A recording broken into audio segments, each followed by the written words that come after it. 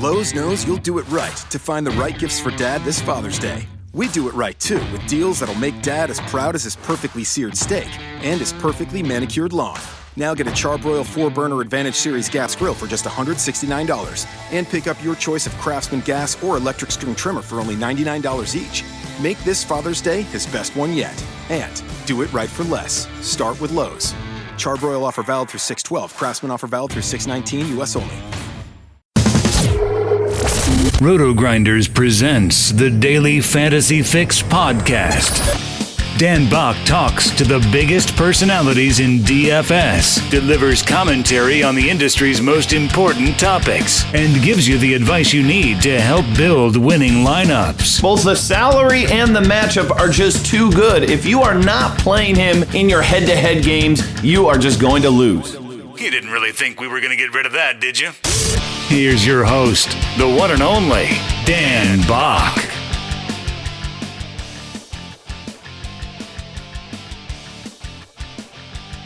Okay, pumped to bring you our next guest here on the podcast. He is the newest member of RotoGrinders team as we decided to up our game up. And we've got a director of analytics, and his name is Kevin Cole, and he is joining us here today on the RotoGrinders Daily Fantasy Fix. What's going on, Kevin?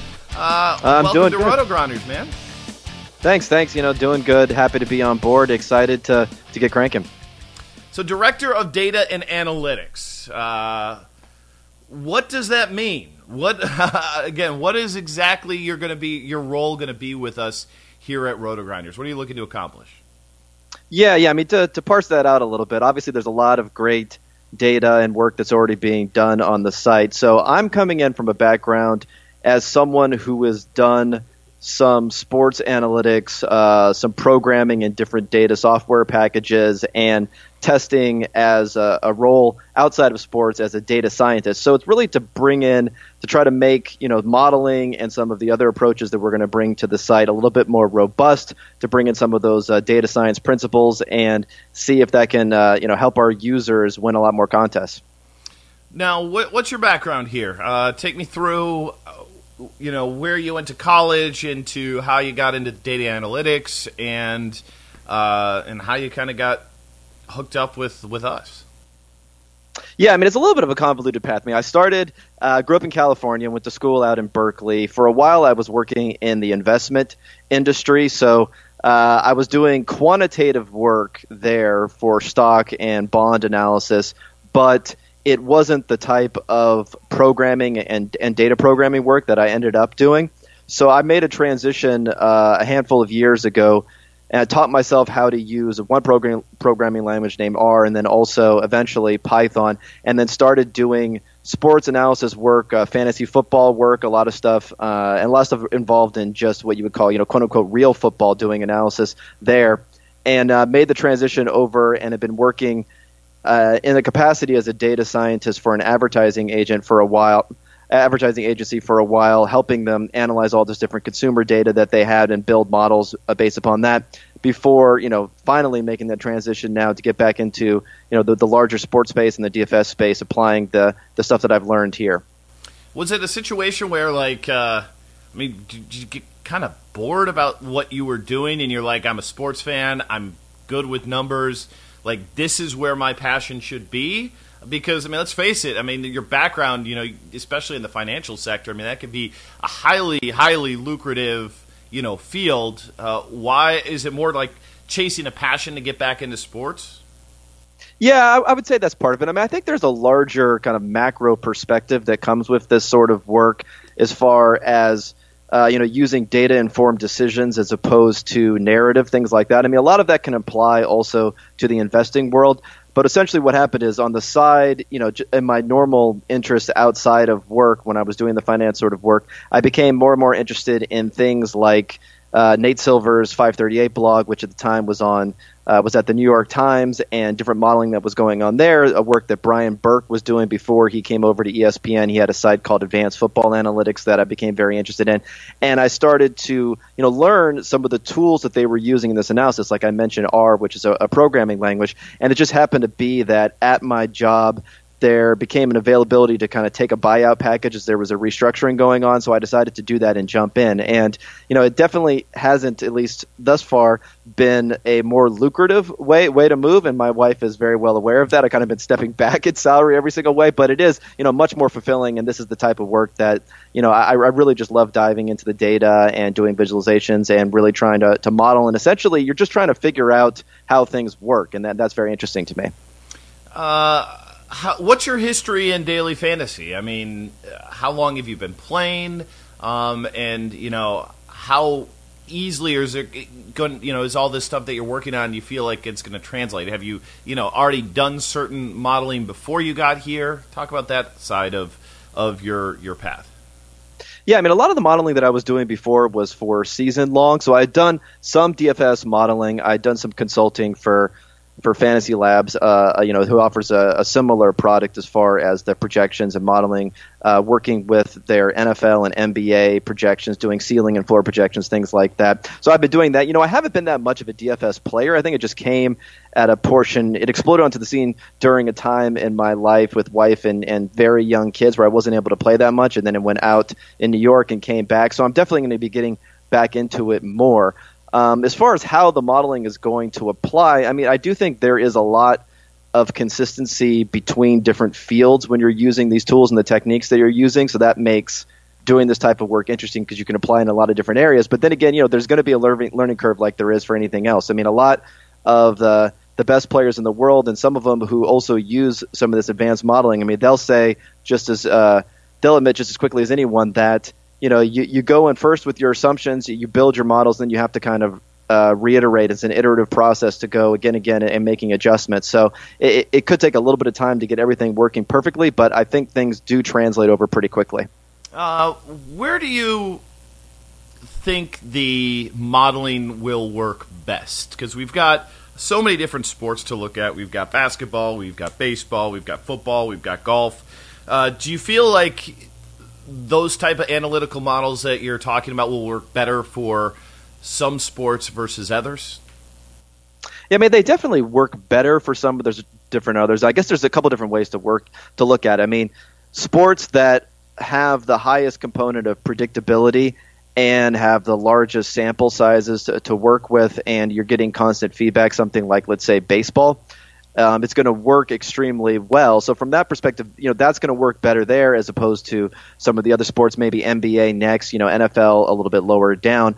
But then again, on the flip side, if you're thinking about how, as a DFS player, are you going to be more profitable or get a gain on the competition, that might not necessarily be the best place in baseball where a lot of these tools are probably already being used. It's going to be more in the realm of PGA or NASCAR or any of these other sort of nascent a little bit newer to the game DFS places where it's a little bit more difficult and it's maybe not the same sort of framework that you have on the other sports. So being able to apply models there, I think, could probably be one of the quickest places to gain a profitability edge. Well, I'm excited to see what you guys come up with because I think that's clearly the path which the best players in the world are using. And if we can offer that to our members and subscribers, it's just going to create incredible value to them. So very pumped to see what we're going to be rolling out here down the road. Now, how long does it take? Because we're going to talk a little bit about what you did for the Super Bowl. You got a column that's a part of our big game bundle, which is available in our marketplace. We'll talk about that in a moment, but. How long does it take you to build a model, test it, and be comfortable with everything? What's that process encumber? Well, the longest part of the process, depending upon the sport that you're looking at, can be just getting the data and cleaning it and making sure there aren't a lot of mistakes and making sure that you have everything you need. So that can be a big part of the process. Now, for a lot of sports, the major sports, there are outside providers or even the leagues themselves that provide really good data, so that works well. For instance, I'm looking at a lot of PGA data, a lot of golf data recently, and it's not as readily available there, especially when you have to combine in, which I'm doing here, tours outside of the PGA, because even if you're just playing based upon PGA tournaments, you want to also bring in past performance history that these players have had in other tours. So it's doing all of that can be a large part of the process, and a lot of times it could be more than half of the process. So it really depends upon that. And as far as testing and doing everything else, I think it's just the first time you're going through it, it's going to take it's going to take a lot of hours. I mean, it's going to take a couple of weeks at least once you even have all the data to make sure you have something that's fitting. And then, like I said, it's continuing to iterate and improve upon it. So it's never something that you go away from, but it's definitely something you have to come back to on a monthly basis or every few months to continue to make improvements. Let's talk a little bit about the Super Bowl. We've got $2 million first place prizes up for grabs on FanDuel and DraftKings. A little bit different format for those two games. DraftKings does include defense. FanDuel does not. I know the column you wrote, I think, is more tailored to the DraftKings game that's coming up this week. And tell me a little bit about the approach that you took in terms of digging through data, especially on a game where it really has never been played. I mean, I think there's literally like 2 weeks of results in terms of what would work. How'd you go about building some sort of model or looking back at previous results for a game that's never really happened before? Yeah, that was one of the unique aspects of it. I mean, you also mentioned the fact that you have defensive players. So just for a little background, you're able to choose a 6-player lineup, 4 offensive players, 2 defensive players. They're all from the same game, obviously. So you have interactions between the players which you do not see normally, because not only do you have the offense and the defense are interacting with each other, the offensive players are interacting with each other, but even how one offensive team, let's say one offense performs, is going to have an effect on the other offense, being if there's a score differential, things like that can change game script and how teams are choosing to allocate plays between passes and runs, all those different things. So there's so many different assumptions that you can build into it about the relationship between the different players and projections on the players themselves, that rather than going through and trying to do all those different assumptions and then testing them and doing things like that on a fairly short window and turnaround, what I decided to do was to, instead of doing all of that, to try to find similar games in the past. So to do something where you can score every historical game by how similar it is to this game. And when I say similar, I'm looking at it in terms of the spread, the over-under, and that how many fantasy points per game the top positional players have been averaging over the last 5 games coming into this matchup. So it's looking at all those different attributes. It's scoring every historical game from the past. And then from there, I'm pulling out the 100 most similar games. And then the next level here is when you really start to come into using some of these tools that are available with data programming. It's generating every possible lineup combination from those games, getting a total score for all those different lineup combinations. And then from there, you can start to rank those and figure out which lineup combinations have been successful in the past for similar games. And the advantage here is that even if you don't understand all the different relationships, you don't really have to understand everything that's going on. You're essentially looking at the next best thing to what's going to happen in the future, what's happened in the past that's very similar, and then looking at the results there, and that's how you're figuring out best what may happen in the future. Yeah, I found that fascinating to see you go through and trying to find games with similar point spreads and whatnot. You kind of talk about it within the column, and it was crazy to see. I think there was one game that you even pinpointed as the closest game to this one, and it was Week 9, 2014, Carolina versus New Orleans. And I'm sitting here thinking to myself, how the hell did he figure that out? It's a random game. It's not like it's another Super Bowl where your sample size is limited. It was Week 9 in 2014. I guess that goes back to, being able to program these things to kind of help you discover those nuggets.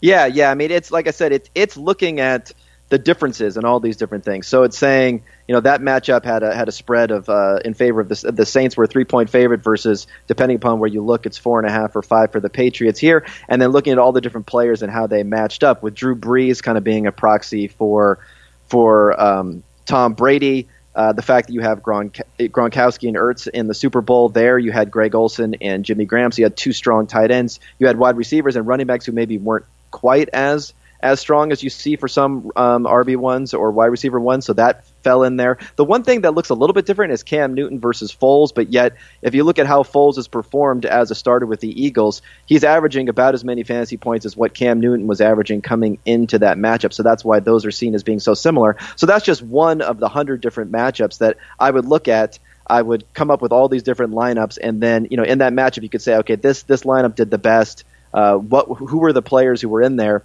And then, being able to apply that to the Super Bowl and say, okay, if we take those equivalent positional slots and apply them to the people who are in the Super Bowl, who may provide a more likely winning lineup?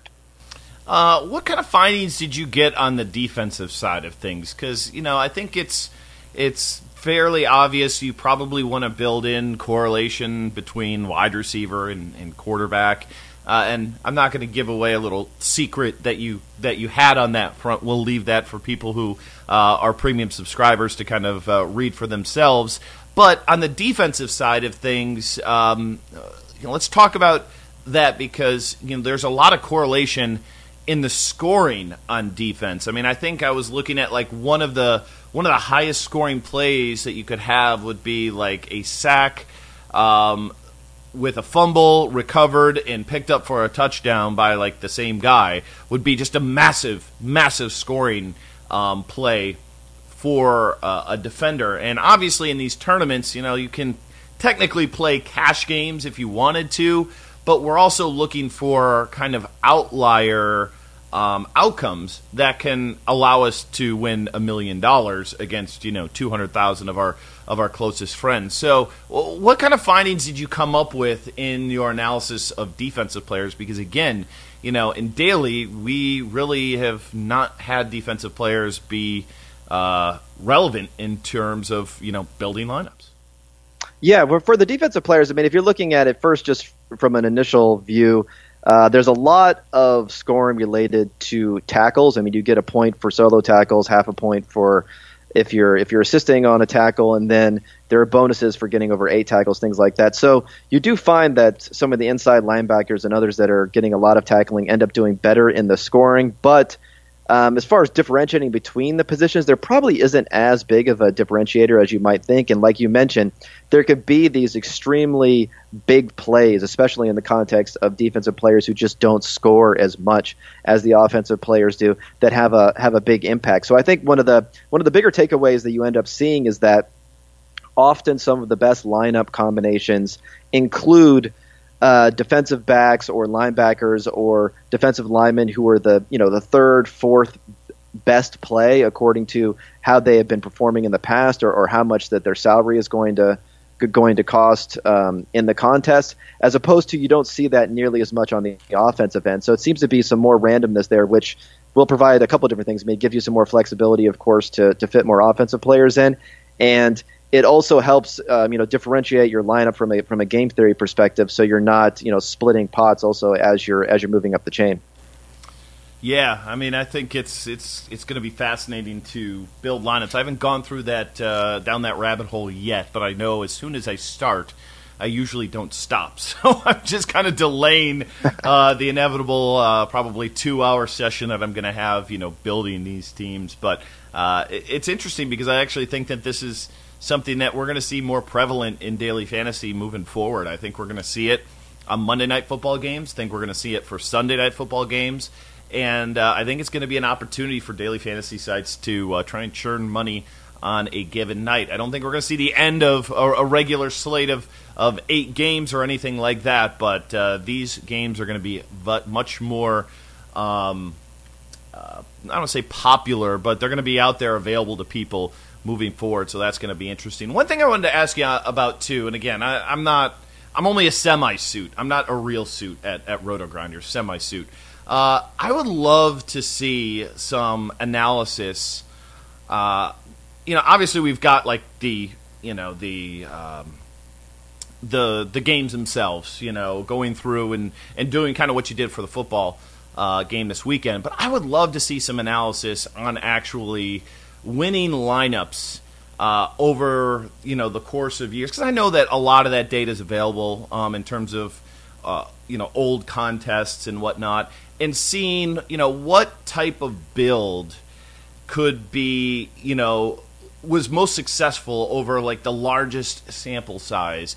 And I think that there's enough data out there to actually get some good analysis on this, on whether it is spending on the quarterback, whether it's paying down at point guard, and obviously everything in these sort of in these kind of models that would be built, you need as much data as possible. I mean, daily fantasy's been around. Like, there is a lot of data around that. Is that something potentially that you could look into down the road? Because I selfishly really think there'd probably be interesting things there. And honestly, I don't think a lot of people have actually done that work, which I think would make it pretty unique.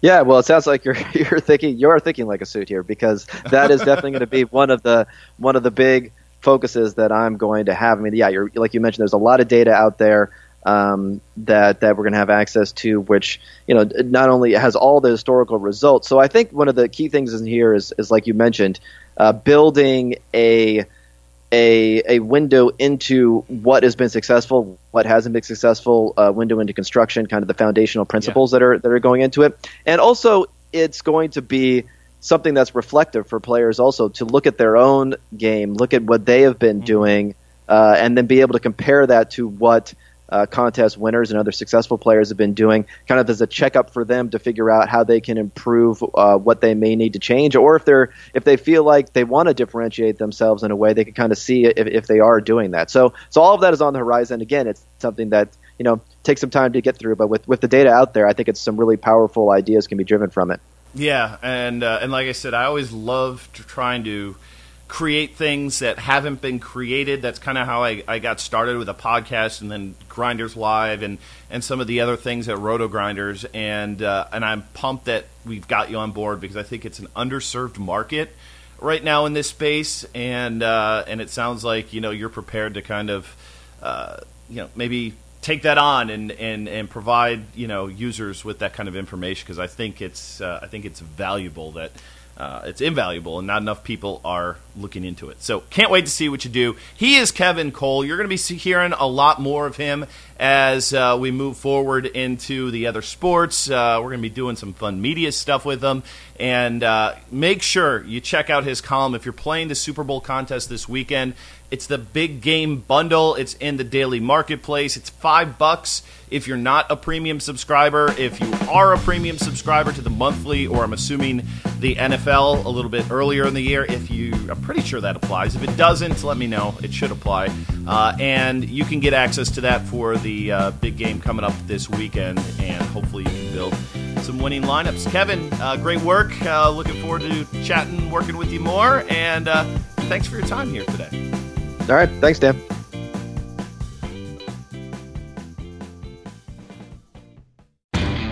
Lowe's knows you'll do it right to find the right gifts for Dad this Father's Day. We do it right, too, with deals that'll make Dad as proud as his perfectly seared steak and his perfectly manicured lawn.